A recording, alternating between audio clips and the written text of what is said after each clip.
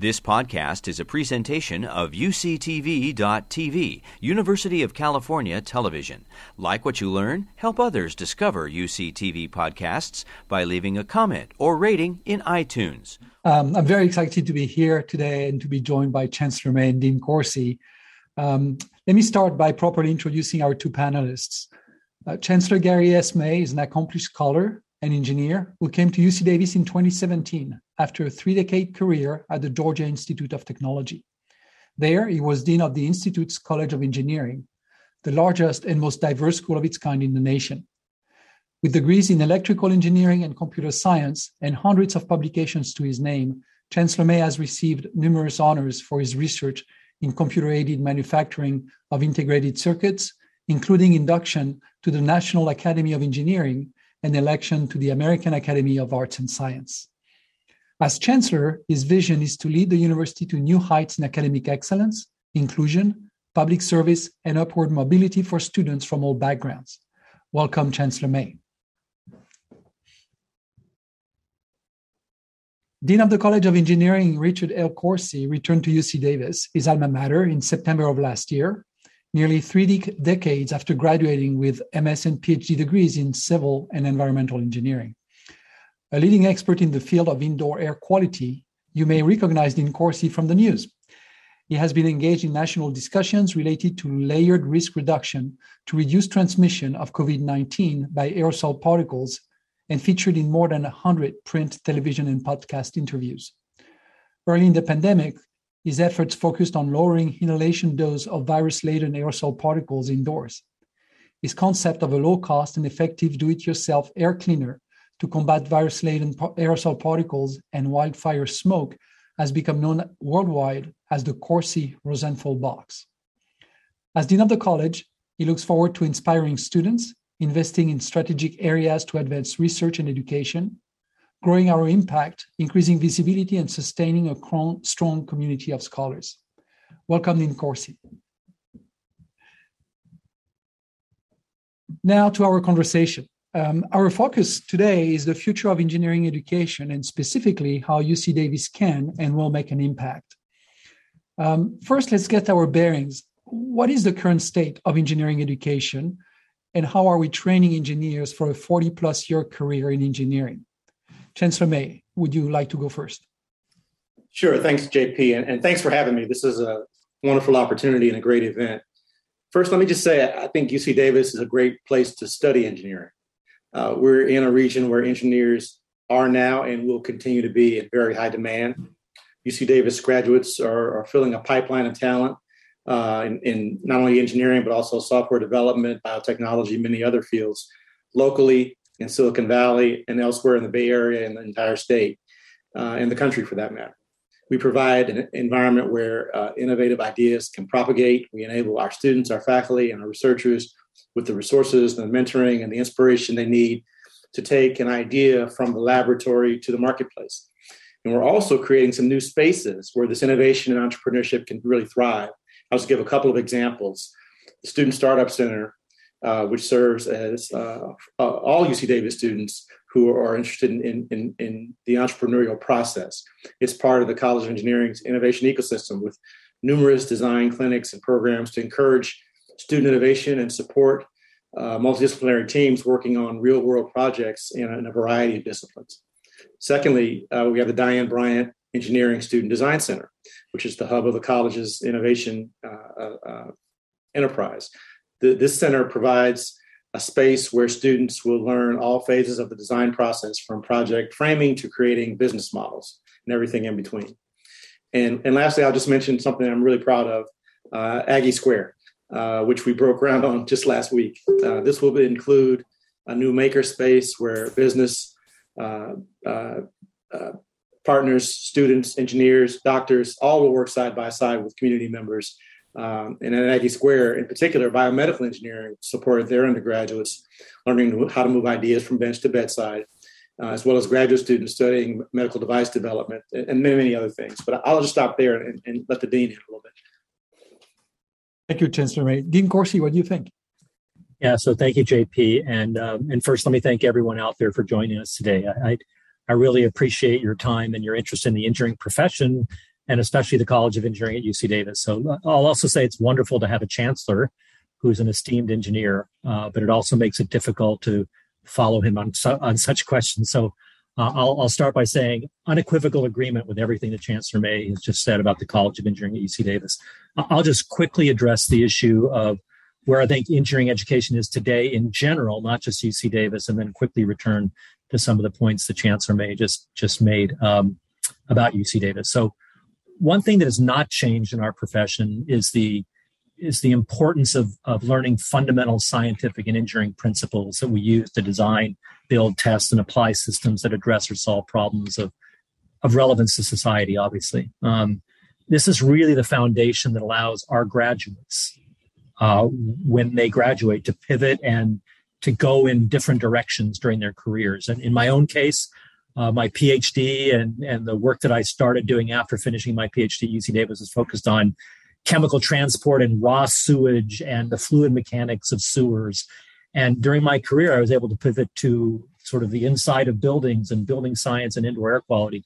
And I was able to do so because of the great public education that I got in the state of California, including a lot of years at UC Davis. So I think fundamental principles are important and they're not going away. We need to continue to teach those. Three things that I think are rapidly changing and that we need to adapt to in engineering education are an extreme gradient of new technologies that are kind of coming at us all the time. Miniaturized and low-cost sensors, new materials, opportunities for massive data collection on just about everything from what you purchase at the grocery store to environmental conditions 100 meters from freeways, right? So we got this massive amount of data coming at us with these new tools, massive challenges related to climate change, population health, cyber threats. And then thirdly, I think a substantial gap between very well-served communities and underserved and historically marginalized communities in our society. So I think that in the future, we see engineering education continuing to focus on fundamental principles, but also infusing how we harness new technologies to address bigger and more complex problems, and also how we do that in a way that we do it for the greater good of all of society and don't leave anybody behind. And I think UC Davis is really well positioned to lead and help transform engineering education in the coming decades, starting with the fundamental principles, but also bringing in some of the human factors that I just mentioned. And Chancellor May articulated some of our great assets that we have here at UC Davis. We're creating an innovation ecosystem around the Diane Bryant Engineering Student Design Center, entrepreneurship around our Student Startup Center, and the growth of Aggie Square that allow us to connect our College of Engineering with industry and community. So I think that the road is paved for us at UC Davis. And I think our whole community is champing at the bit to lead engineering education into the future. Oh, excellent. That's actually a nice segue into my next question. Since we're talking about the current state, looking to the future now, what are some of the biggest challenges the world is facing in the next 10 years, and how is UC Davis Engineering positioned to tackle them? And of course, if you want to start, since. Okay. I want to underscore that the challenges are important worldwide, as you mentioned, but also very important to our own state, right? California is the 5th largest economy in the world. We're the breadbasket of the world. We're the innovation hub for the world. What happens in California impacts the entire world. So I think if we focus on what's great for our state, we will have a great impact on the world, from food production to healthcare for all, pandemics, cybersecurity, and so on and so forth. There's so many critical issues that our society faces that engineers are focused on, right? These are the things that we can really make a significant dent in terms of solving. Climate change, I think the next 10 years are so critical in terms of the magnitude of the challenge that we'll face for the next 100 years. If we don't get it right now, we're going to be in big trouble, right? So we need to start now. We need to get it right now. And that means engineering innovation, determination, and action. I'll add mobility also to the list, how we get from point A to point B in the future, or whether we even need to get to point B anymore in the future, how we help those who struggle with mobility. I think we're on the cusp of great changes in terms of mobility. So climate change, healthcare, mobility, and then also this huge challenge that I already alluded to, that we need to make sure that we leave no community behind. What engineers do affects everybody. And as such, I think the engineering discipline needs to become far more diverse and inclusive and be focused on technologies and engineering solutions that benefit all. You asked how UC Davis is positioned to tackle these issues, I think. In terms of advancing population health through engineering, I feel strongly about this. There's no college of engineering west of the Mississippi that's better positioned than us to make major contributions to population healthcare. We have an excellent biomedical engineering program. We have faculty across several other departments that are working on health-related issues. We have a top-notch school of medicine, a medical center, the #1 school of veterinary medicine in the world. We have the CIRM Alpha Stem Cell Clinic, the California Primate Center. No other university has all of these assets at its disposal. And I think we're just so positioned to make major contributions to improving healthcare. And on climate, UC Davis and our College of Engineering has a sustainable ethos that is second to none. We're highly recognized by others in this respect. It's what drew me to UC Davis as a graduate student in the 1980s. It's what partially drew me back to UC Davis. And this past fall, it's who we are. And I think that we have the will, the determination, and the expertise in place now to lead efforts around climate mitigation and resiliency. We're already probably #1 of the world in sustainable transportation systems, and we need to continue that. Because of our roots, I think we have a foundation and a hunkering to better all, not just some of society through education, research, and community service. And so I think our state, our nation, our world face big challenges. And I really feel good. And this isn't just because I'm biased as dean, but I feel really good about who we are and where we are in terms of our College of Engineering assuming a leadership role in addressing these kinds of challenges for decades to come. Thank you. Chancellor May. That was Dean Coursey's turn to take all the good answers. Sorry. I'll just say that I agree. Most of the greatest challenges that we face today are global: environment and climate change, food production, natural resource depletion, healthcare, the threat of pandemics, which is we're all too aware of now. I will try to build on some of the things that Dean Coursey was saying with respect to engineering sharing this responsibility in an interdisciplinary way with some of the other experts on our campus. Our engineering faculty are doing the interdisciplinary research that improves lives, makes the world a better place. But they've also teamed up with other folks around the campus. Now, I'll focus first on our COVID-19 response and solutions.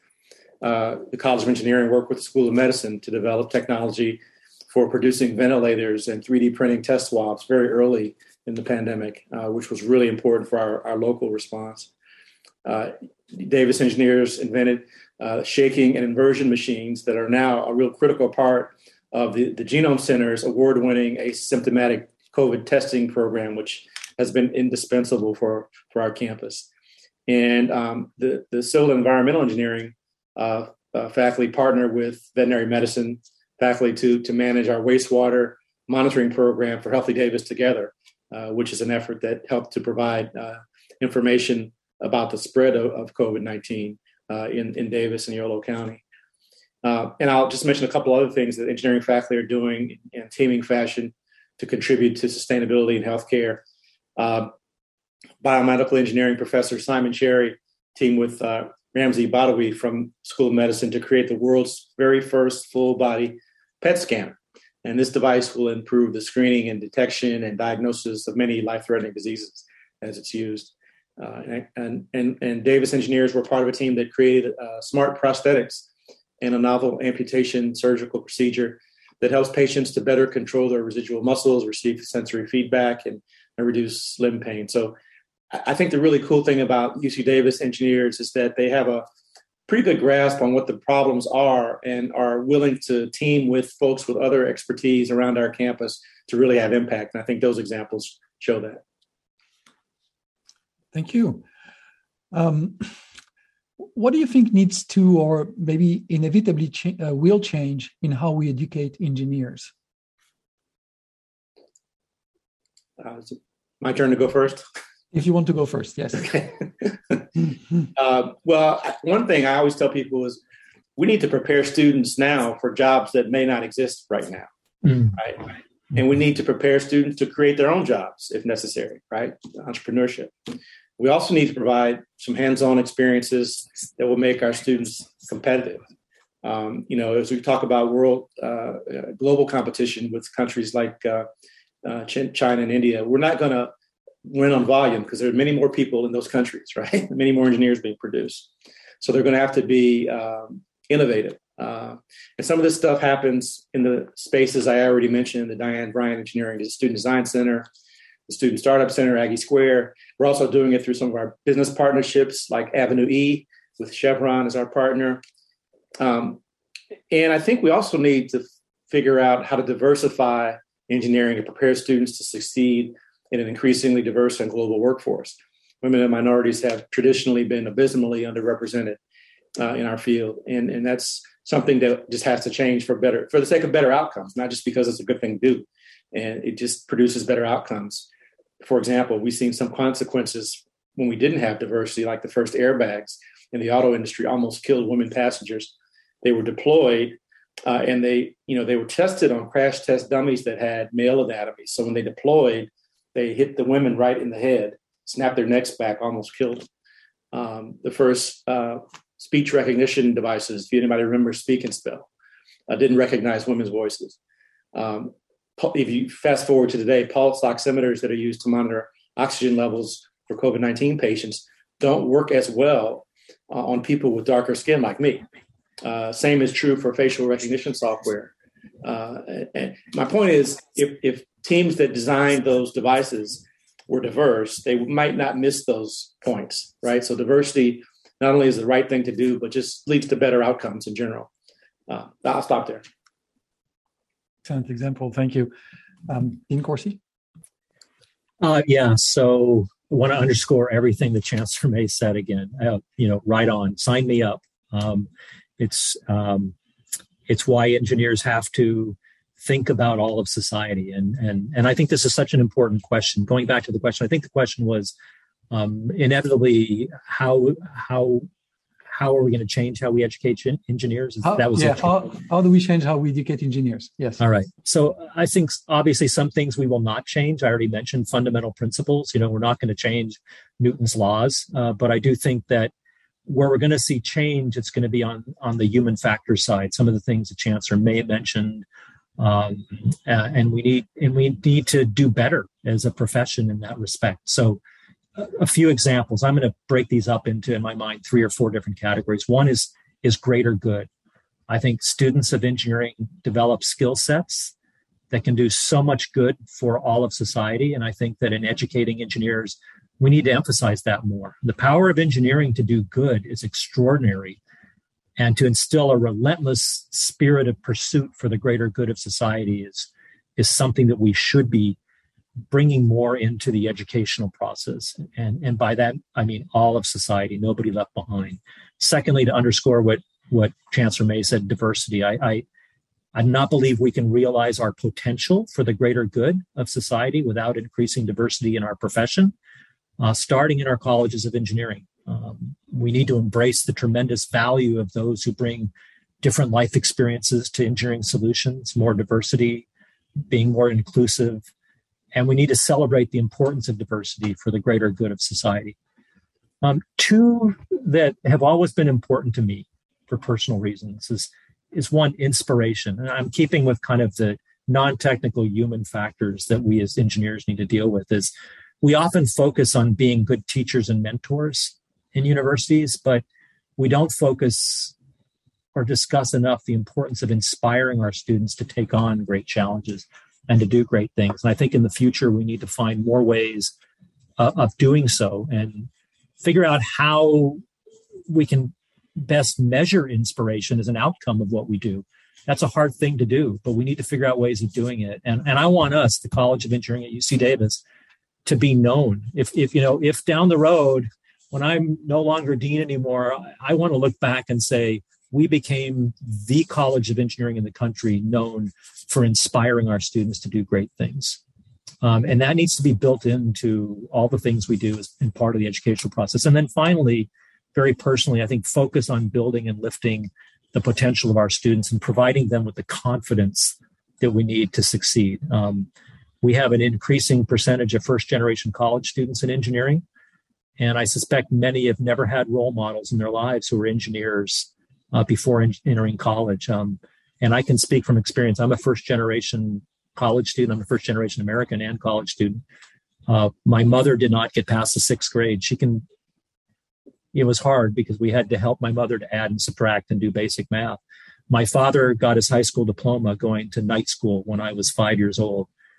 I had no engineers in the family. I had no engineers as friends, my friends' parents. I had no role models at all in engineering. And I was absolutely convinced every day in college that I would be a failure. And we talk about imposter syndrome. That's a term we talk a lot about now. We didn't talk about it back then, but I had imposter syndrome for sure. My confidence grew when I got away from theory, when I got away from books and actually started building things and sometimes breaking things and then building them again. We didn't have the assets of the Diane Bryant Engineering Student Design Center when I was a student, when I was in college. We did not work much on teams or with our hands. And had we had resources like our Engineering Student Design Center, I think I would have hit my stride with respect to confidence much sooner. And so I'm so excited about the assets that we have in our College of Engineering and our ability to use those to build confidence in all of our students. Thank you. Thank you for sharing that. And, this importance of learning to fail to go farther, we may touch upon it a little bit more later. My next question, you both touched upon a little bit already. I'd like to dig in a little bit more. And that's about the important skills, the most important skills that young engineers can learn at UC Davis to prepare them for, I'm going to say graduate school, of course, but any career in engineering. Dean Coursey. Right. So, boy, there's so many. And I'll just give you a few. And these are probably going to border on sort of the human side of things again, because I think we already do a great job on teaching fundamental principles. Our students are already coming out with really strong engineering educations. But I think that looking to the future, we need to be thinking about additional skill sets. And so I'll start by saying nimbleness is one. The world is changing rapidly. Our challenges are changing rapidly. Technology is changing rapidly, the things I mentioned in an earlier question. And what we used to see as decade-long changes are now happening almost in real time in our world. So being nimble and responsive to change requires that foundation in fundamental principles. It also requires a growth in confidence that I mentioned earlier to effectively take on new challenges as they're coming at us, and an understanding of when and how to pivot. And that comes from experience, listening to others, and historical perspective. And I hope, all colleges of engineering start infusing more of those kinds of attributes into the educational process for engineers. Second is working across disciplinary boundaries and with those that bring different life experiences to the table. Chancellor May has already mentioned that. I alluded to it. But the problems that engineers will face in the future are frighteningly complicated. And these problems necessitate engineers in one subdiscipline to work with engineers in other disciplines, but also in the physical and biological sciences, with social scientists and more. And it requires the input from those who come from different life experiences, from communities most impacted by the challenges we face. So we should prepare our students for these opportunities through, working on problems with those in other disciplines, working on teams with those in other disciplines, embracing the importance and value of diversity, equity, and inclusion for solving problems. I think if we fail to do that, we fail as a profession, but we also put our society at peril. Perspective is something we don't talk enough about. Studying the profession, what's been done by others in the past, where, when, and how did they succeed? How did they fail? Why did they fail? I see a lot of new researchers in my own field coming into the field without a clue of what others have done in the past, wasting time through repeating what others have done, failing by not understanding how others have failed. So I think that perspective is important. And then finally, and this is something that is really important to me, is that engineers have traditionally not been educated to become leaders in their profession and beyond, not just the engineering profession, but policy, et cetera. So development of leadership skills can and should be a really big part of engineering education. And that can be taught in the classroom, but it's also really important that it's done through connections and interactions with leaders in the profession, including those, not on the campus. Opportunities for leading student teams and competitions, engaging in startups, and more. And I think as educators, we ought to be doing all we can to open up leadership experiences and opportunities for our students. Thank you. Chancellor May?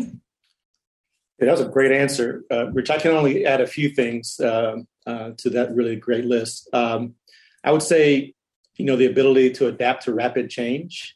There's an insatiable quest in society to do things faster, cheaper, more efficiently. AI and machine learning are pervasive now. We've seen widespread automation. I mentioned 3D printing, print-on-demand technologies, along with move toward technology-assisted quality control and approval processes that use AI, in fact. We don't know what new innovations are coming, but if we look at the past 2 decades as any indication, we can expect that every industry will be impacted by this rapid technological development. Secondly, I'll just mention the ability to thrive in a diverse and highly collaborative environment. As I said, this is going to be necessary if we're going to solve the world's problems in such a way that the greatest, number of people can benefit from those solutions. And lastly, and this sounds kind of Pollyanna-ish, but I'll just say it this way: make the world better. A focus on making the world better, not just creating the coolest, newest gadget. But as educators, I think we have a special calling and responsibility to help prepare and empower our students to do things in such a way that it improves the quality of life for our fellow human beings. Excellent. Thank you so much. Okay, so it's an exciting time in the College of Engineering with Dean Coursey's arrival, and he has already hit the ground running with a strategic visioning process. So, Dean Coursey, this one is for you. What's your approach? Any teasers about what we can anticipate coming up? So you may have to cut me off on this one, JP. I'm really excited about our efforts to develop a new strategic vision in the College of Engineering. We started in October 21 with parallel efforts around a strategic research visioning process and a strategic education visioning process.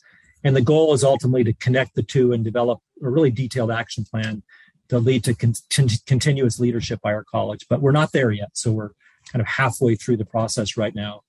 You mentioned what is my approach. I don't want to take credit for the approach because there's a lot of people involved. So, I established the importance of developing a bold vision and the general framework. And then I turn the research vision over to our very capable Associate Dean for Research, Christina Davis, and her team, and the education vision process over to our very capable Associate Dean for Undergraduate Studies, Ralph Aldridge, and our Associate Dean for Graduate Studies, Roland Fowler. And I want to make clear that this isn't my approach. It's a major effort involving a lot of really capable colleagues and stakeholders. So I'll just focus on the research front real quickly. On the research front, we're striving for the following. We can't be everything to everybody. And so the question we're asking is, what are the 4 major societal challenges for which our college is poised to make major impacts and to be considered amongst the top 3 or 4 in the nation in addressing those challenges? So these need to be major challenges that necessarily require interdisciplinary collaboration within our college, across colleges on the UC Davis campus, but also with external partners. And then, so 4 major challenges, and then up to 3 important cross-cutting areas of relevance to all of those challenges. So this construct is going to become our roadmap for informing future faculty hiring, investments in equipment, new partnerships on and off campus, et cetera. So I'm very excited about getting that off the ground. It'll become our roadmap. For the research visioning process, we started with a survey of all of our faculty. We received 450 ideas amongst all of our faculty for these challenges we should take on and crosscuts. There's a lot of overlap. And then faculty were brought together for 3-hour brainstorming charrettes with one faculty member from every department at each table in this process to kind of explore and refine and slice and dice and add and subtract from that long list from the survey from all of our faculty. And then that information went to our leadership team. And we're now asking teams of faculty from across departments to pitch bold ideas around these vertical challenges and also our horizontal cross-cutting areas. So Without getting into a lot of details, you asked for a teaser, I think. So I'll say that the research construct is heavy on taking on challenges related to the future of energy, including, focus on climate mitigation, as well as climate resiliency, human health. As I said earlier, there's no college west of the Mississippi, if not the entire United States, that's better positioned to take on big human health challenges than us, and also mobility. So those are our 3 or 4 big challenges that we want to take on. And we've converged on cross-cutting themes that support these challenges, particularly cross-cutting themes of artificial intelligence and automation, miniaturized tools at the nano and micro scales. And then one that I'm really excited about that was a grassroots, a real grassroots statement here that our college wants to take on technologies that serve the greater good. And so I'm really excited that that's going to be one of our cross-cutting areas. We're branding that construct. It will be our vision for the next 5 to 7 years for research. And on the education side, we have a separate process that's addressing questions like how can we provide a truly unique engineering education with significant value added for our students, leveraging all the kinds of assets we talked about earlier, a new Diane Bryant Engineering Student Design Center, et cetera. How do we continue to broaden participation at both the undergraduate and the graduate levels to harness the benefits of bringing aspiring engineers who come from different life experiences together?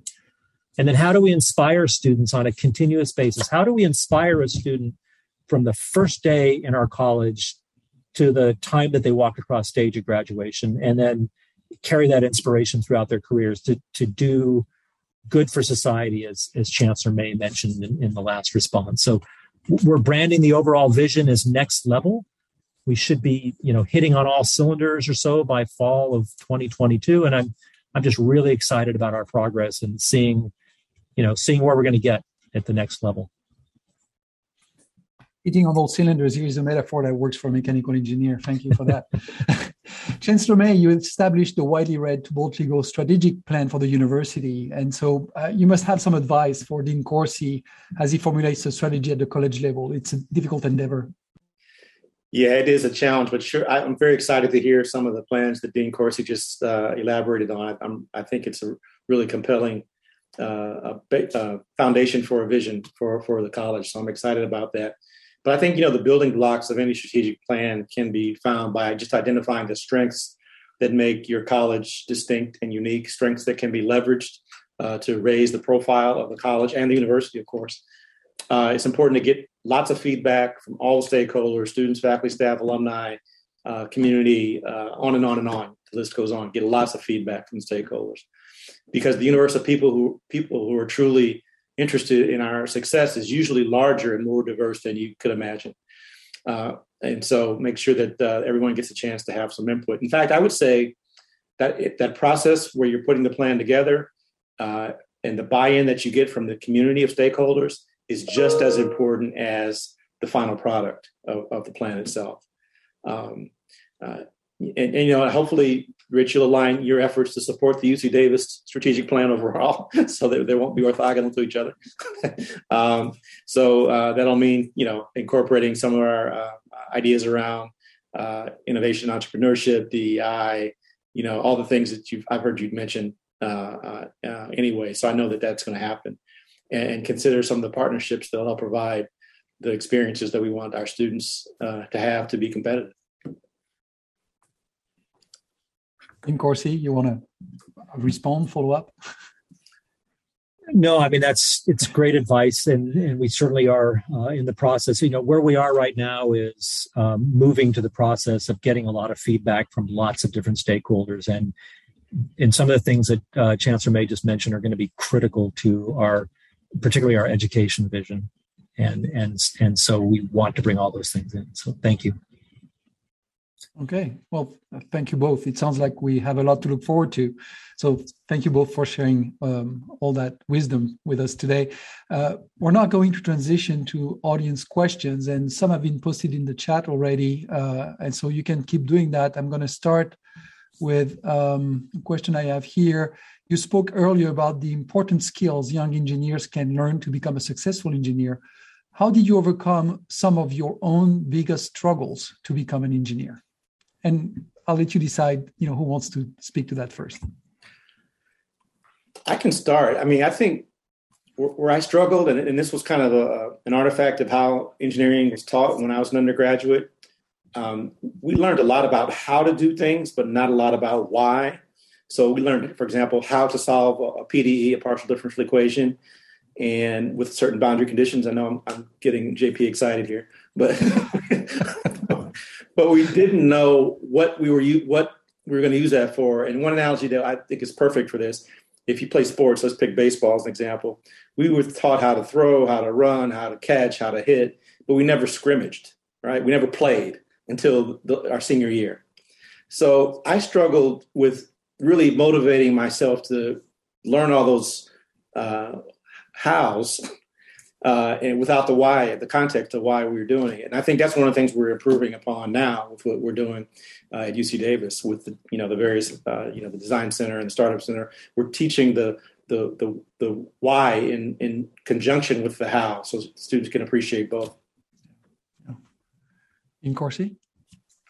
I agree with all of that, absolutely, and I think I alluded to that earlier. Is that I gained confidence when I got out of the books and out of the theory and had an opportunity to work on projects and build things, and I think a great lesson for me was trying to build something and having it fail and break and going through the frustration of having to do it again or rethink how I built it, and then finally getting to the point where it works. It's amazing how a light just goes on at that point, and the confidence level just increases, and it just makes it easier every time you take anything on. As I mentioned earlier, I didn't have any role models growing up, and one of the things was great for me was that when I was an undergraduate student, there was one professor who took an interest in me and became a mentor for me.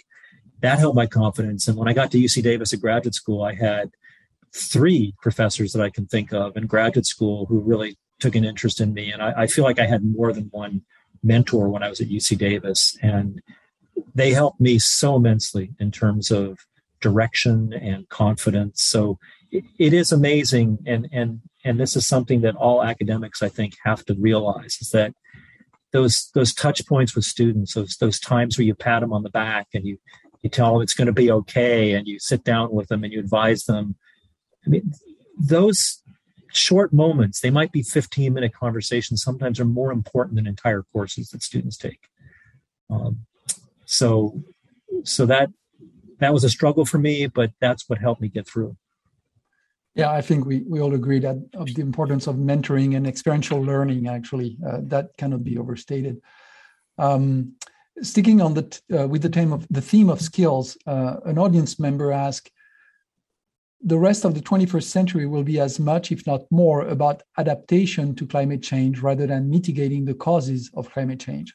How is UC Davis Engineering preparing future engineering professionals to effectively address climate change adaptation problems in different parts of the world? I think I will give that one to Dean Corsi. Well, I think it's a great question. And I'll start by saying, think of another university or college of engineering at a university that's better positioned to do that, right?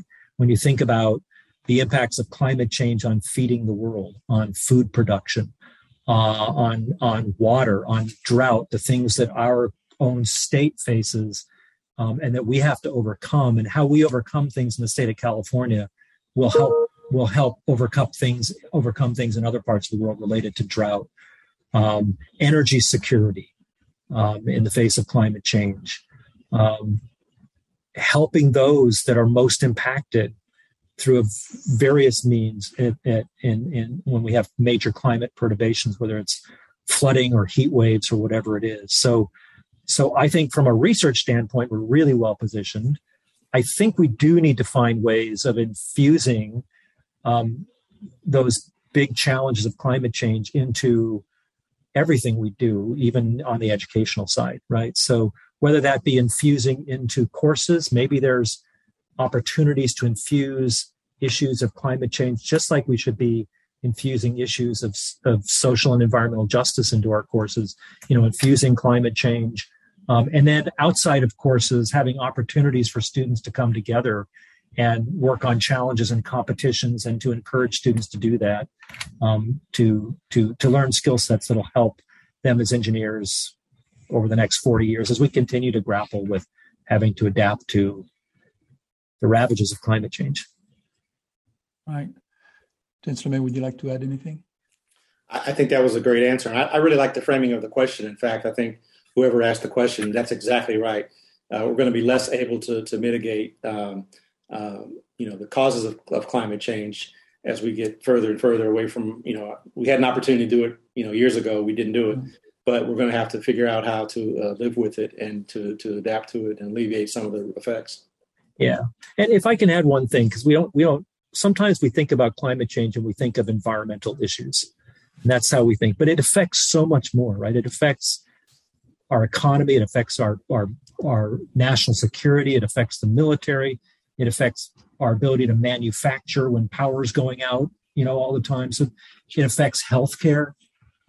There is so much impacted by climate change that engineers across engineering disciplines, not just environmental engineering or something else, have to worry about, and we should be incorporating those things into teaching across disciplines. So, somewhat of a trick question here. What skill or skills are UC Davis engineers lacking when they graduate, and what is being done to close this skill gap? That is a low. Go ahead, Chancellor May.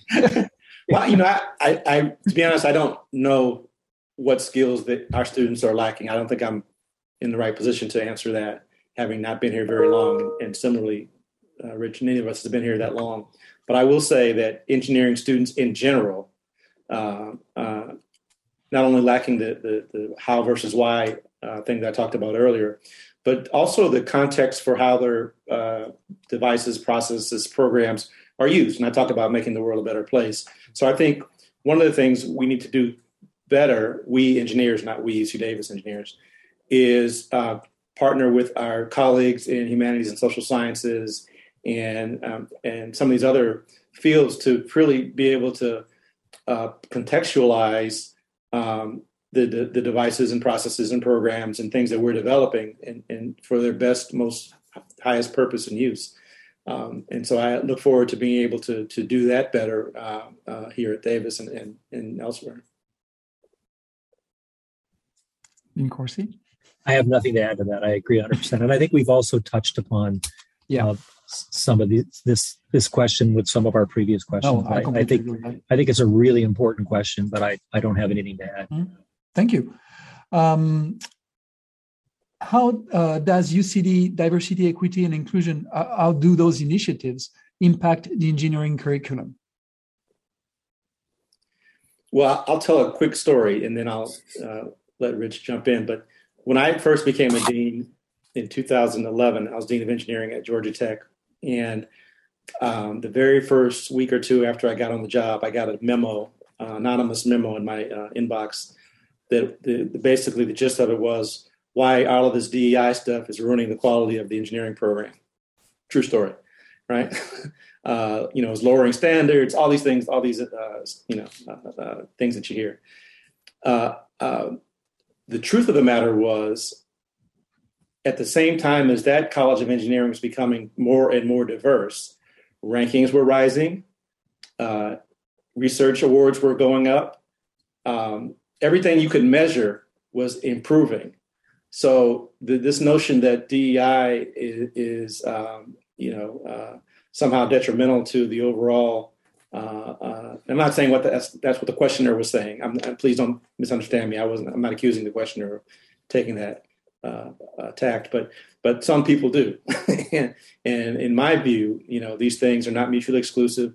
What we do in DEI actually reinforces what we're trying to come across, what we're trying to get across in the engineering curriculum.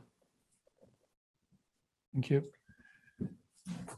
Yeah, so it's a great question. I was just scribbling down notes, so that's why I'm looking down at my page here. But I think that, to underscore what Chancellor May said, when you bring people together that come to the table with different life experiences, you're much better at solving big problems, because you need those perspectives,